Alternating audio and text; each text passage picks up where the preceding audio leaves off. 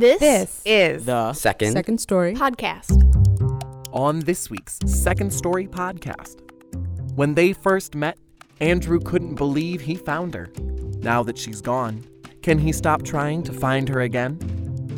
Andrew Riley is a Second Story company member and has been telling stories with the organization for years. With his story titled The Lovely Dark-Haired Girl, Second Story proudly presents Andrew Riley.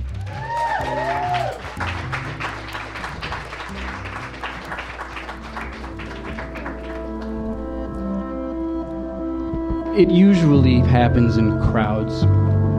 Usually when I'm not even thinking about it. Maybe a young woman outside of Water Tower Place shakes her head just enough to make her long black hair shuffle across her shoulders, the tips becoming tiny brushes, painting the world around her so full of promise and possibility, head turning to reveal a soft smile curling in such a way that it's her, I tell myself.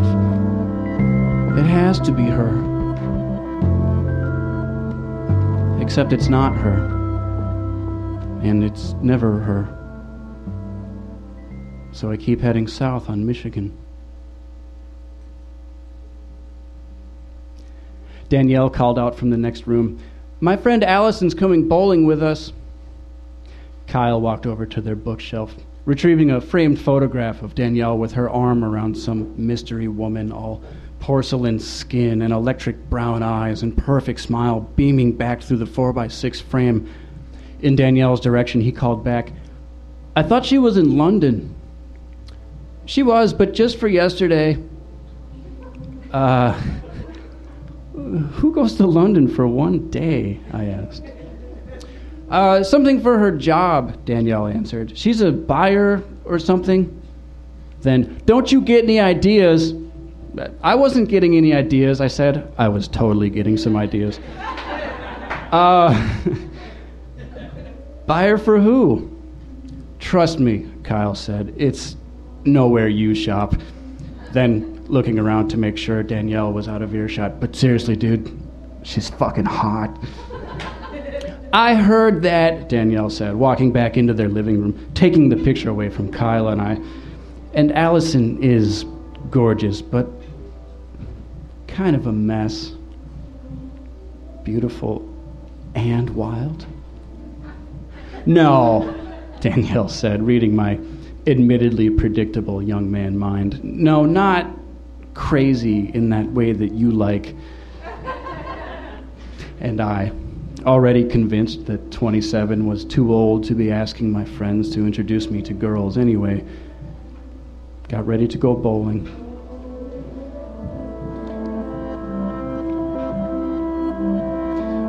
In front of the jewelry store at Michigan and Superior, a young woman rifles through an oversized purse for who knows what, eyes searching faster than the hands can dig for a wallet, keys, whatever it is people stop on sidewalks to find, and something about her posture.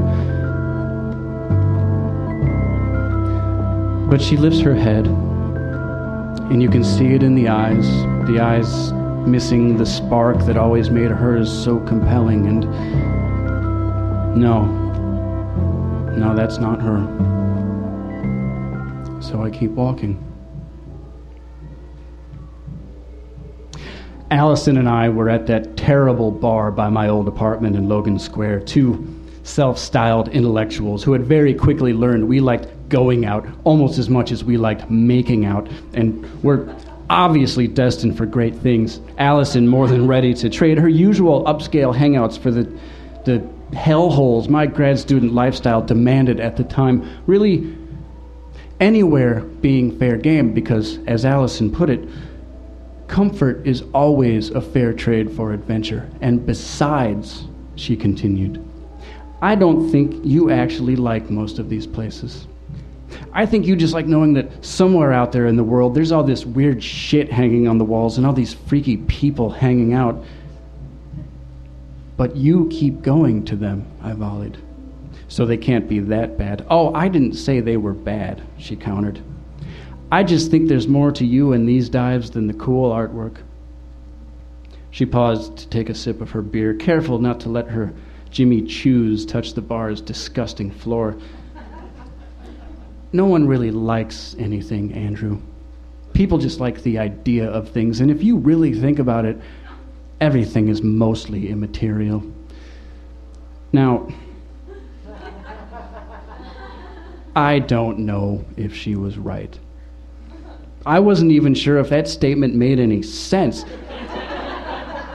But I knew I liked the way it sounded, that kind of free-form, half-serious, half-not-serious, ironically in a non-serious kind of way, barstool philosophizing that I absolutely lived for. And here, right now, this woman sitting next to me, she was better at this than anyone I had ever known. "Let's get some more shots," she said. I checked the clock. I don't know, we should probably leave. "Oh, come on," she said, "just one more."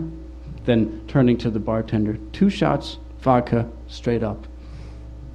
And I, never one to argue with a woman in a bar, cheerily indulged her. "Okay," she said, eyes focusing now with an almost mischievous cool. "Okay, now we should go home." And then we went home.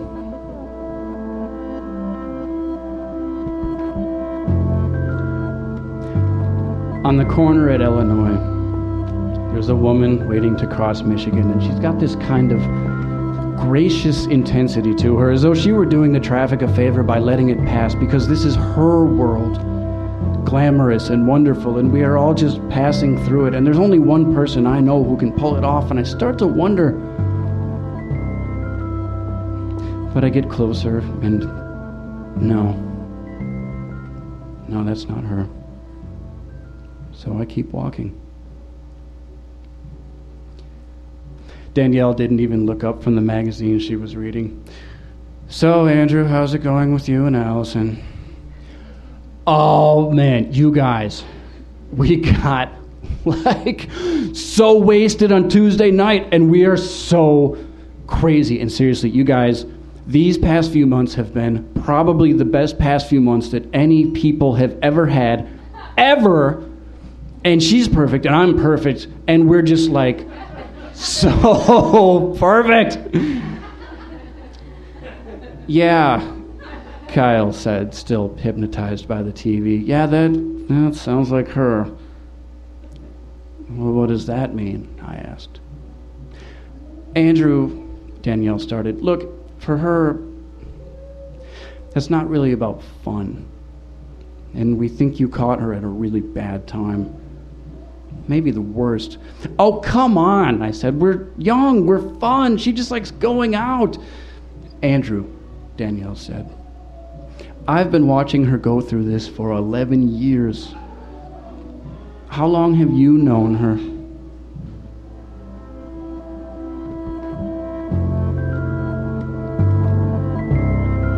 I take a right onto Wacker, walking along the north side of the street where the river meets the avenue, stopping to wait for traffic so I can cut across to the other side. And outside of that shiny hotel with the blue-tinted windows, a young woman tries to flag down a cab, moving her arm just so, wrists bleeding the elbow as though to tell passers-by, "Notice me, for I am worth noticing." And could that... No, that's not her. Allison suggested we spend that Wednesday evening at a place more to her liking. For me, a scotch. For her, Cosmo with a vodka sidecar. "Of all the gin joints in all the world," I joked. Allison's face scrunched up. "Fuck you." She slumped a little to her side. "That's not funny. Gin joint." "Hey," I asked, "are you all right?" Allison rose from half asleep to full rage as she reached her arm back, bringing it forward and BAM! Smacking me across the left cheek. "Don't ever judge me," she said, stabbing me now in the chest with her index finger. "Ever." Then to the bartender, pointing to the empty in front of her as though nothing had happened. "Another, please. Vodka. Straight up." I felt the hot, stinging sensation spread to the rest of my face. "Wait, You're not all right, are you? God, she said. You sound just like everyone else. So this was what they had meant. She wasn't okay. She wasn't in this for fun. She was going through something, and I swore right then and there that I would carry her through this. That I would rescue that amazing woman who had disappeared 4 cocktails ago. You know, I started. If there's anything, Andrew, she said, face softening now. You know I'm not yours to help.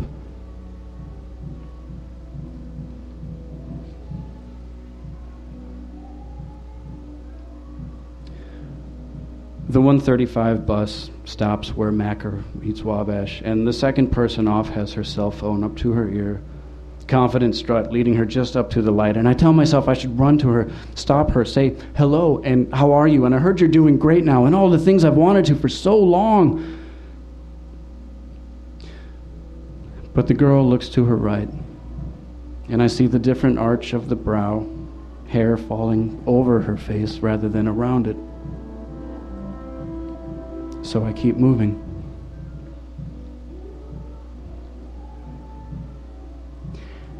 Allison was nowhere to be found that New Year's Eve at Kyle and Danielle's wedding, and truth be told, I hadn't bothered to ask why, yet when the clock hit 11:30 and I felt my phone vibrate in the pocket of my suit coat, without even looking, I knew who it was, and I knew I should ignore it.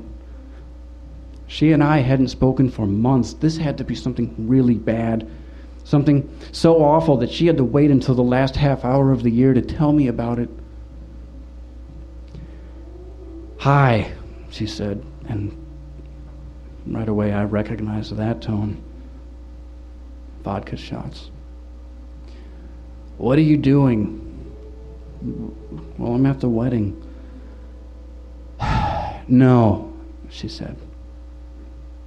No, I'm not all right.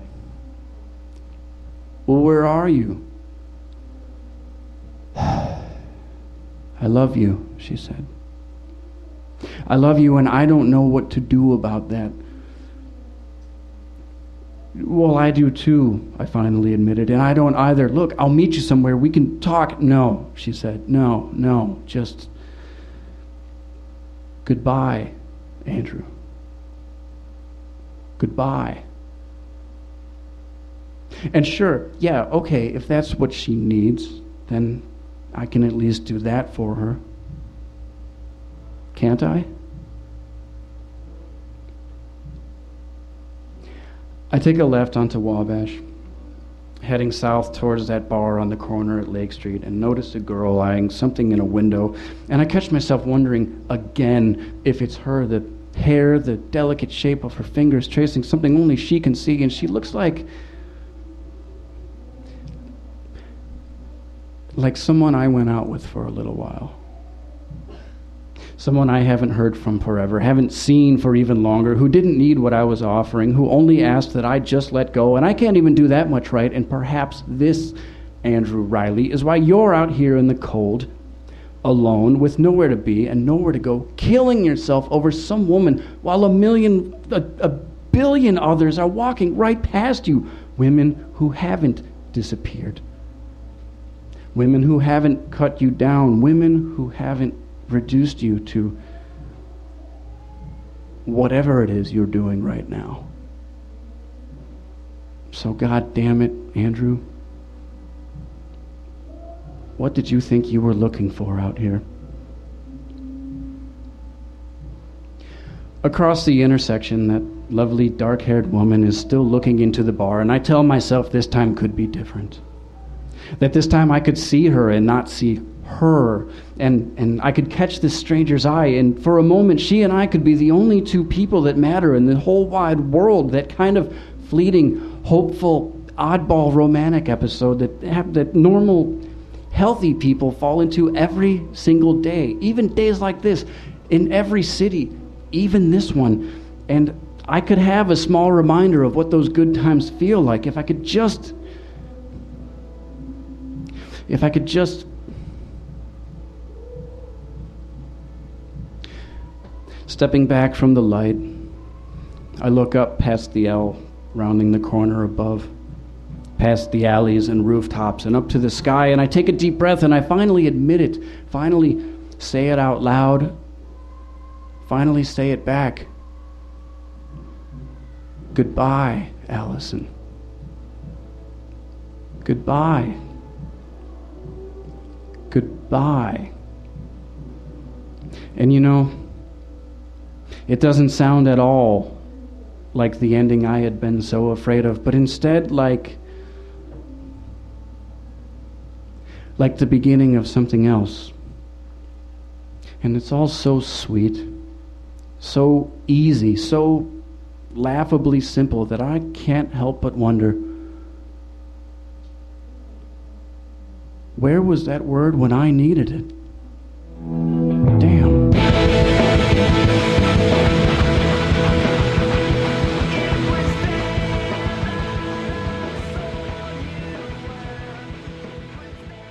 That was Andrew Riley. This story was curated by C.P. Chang, with performance direction by Thrissa Hoditz and a sound design by Eric Hazen. If Andrew's story gives you ideas for your own second story, we'd love to hear them. Join us at Webster's Wine Bar in Lincoln Park on June 9th and 10th for our supersized season finale, themed It's the End of the World as We Know It. For tickets or for more information about Second Story, visit our website at secondstory.com. That's 2ndstory.com.